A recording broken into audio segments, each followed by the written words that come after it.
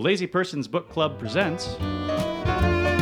You can blame it on the season, blame it on the weather, oh, blame it for no reason on a feather. Blame It on Hoboken. It's the funny, music-fueled modern love story with a touch of mystery set in Frank Sinatra's hometown. You can blame it on the game, blame it on the batter, oh, blame it on my name. It doesn't matter. Today's episode, Broken Glass. Brought to you by... From students to full-on fiddle stars, Ben Davis violins at Larry's Guitars. Announcing Ben Davis violins, string instrument repair and restorations at Larry's Guitar Shop in the heart of Longmont, Colorado. Larry'sGuitars.com. Previously on Blame It on Hoboken, New York City tour guide Carolyn Cates is getting everything ready for her rush wedding with Ned Allen in just 2 more days.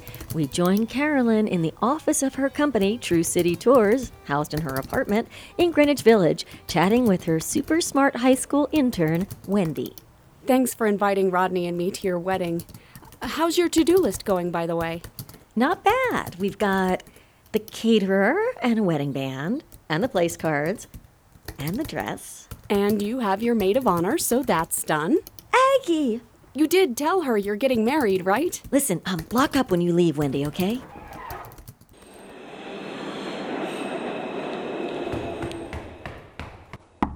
Aggie's office didn't have a sign on the door. It had a mosaic made of broken bottles and caps that read, "Warning, genius at work." "Anybody home?" Perfect timing! I just got the most amazing news. But now that I think about it, why are you here? You usually call before you come over.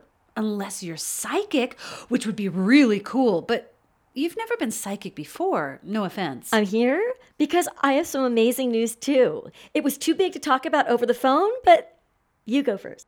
No, you. No, you. Are you sure? Uh-huh.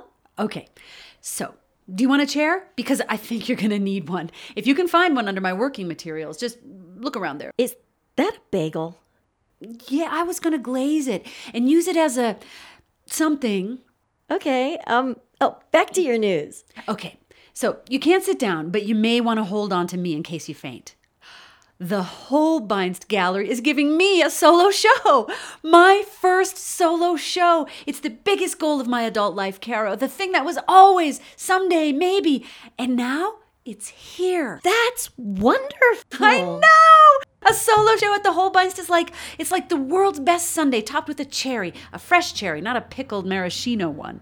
And lots of whipped cream and a chocolate-covered potato chip on top with a winning lottery ticket balanced on it. I'm so happy for you.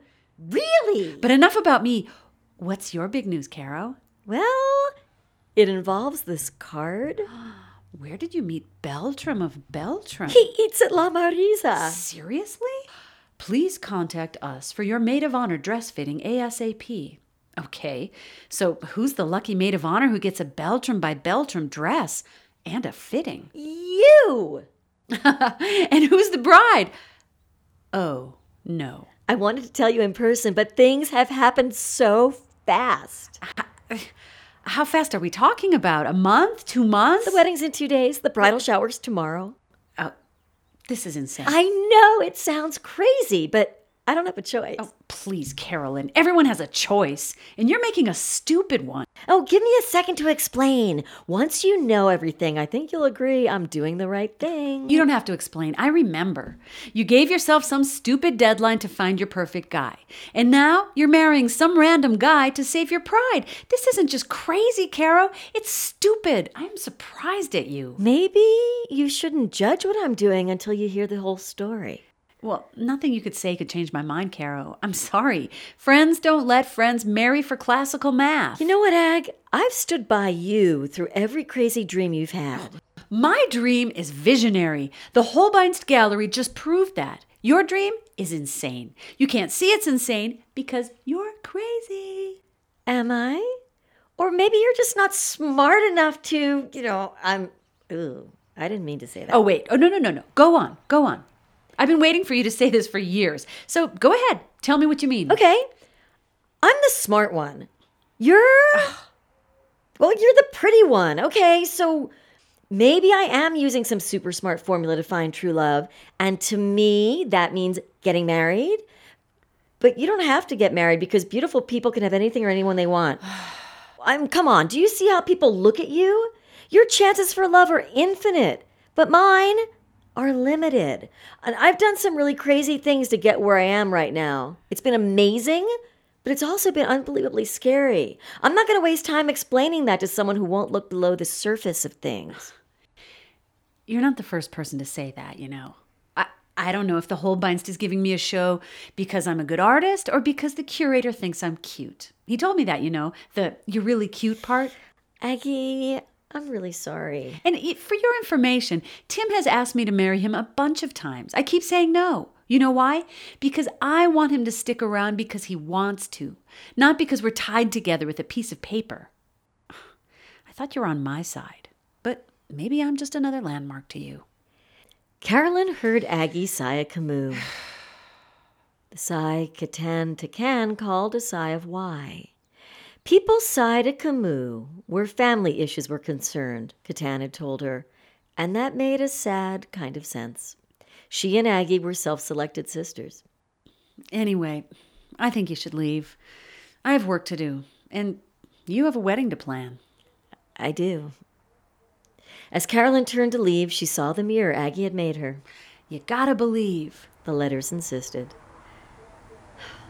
I'm trying, Carolyn said out loud as she closed the door, leaving Aggie behind her.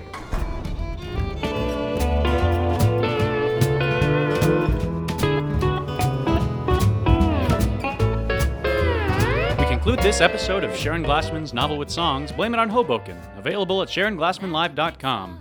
Today's episode features, in alphabetical order, Veronica Straight Lingo as Wendy, Nina Raleigh as Aggie, Connor Magyar as the announcer, and Sharon Glassman as Carolyn and the narrator. The songs of Blame It on Hoboken are written by Sharon Glassman and produced by Eric Tureen.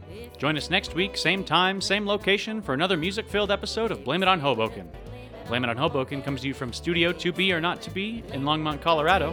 Right, syndicated on the Longmont Compass. No 2 days the same on it. Stake a claim for fame on it. Blame it on Hoboken, but baby, stay with me.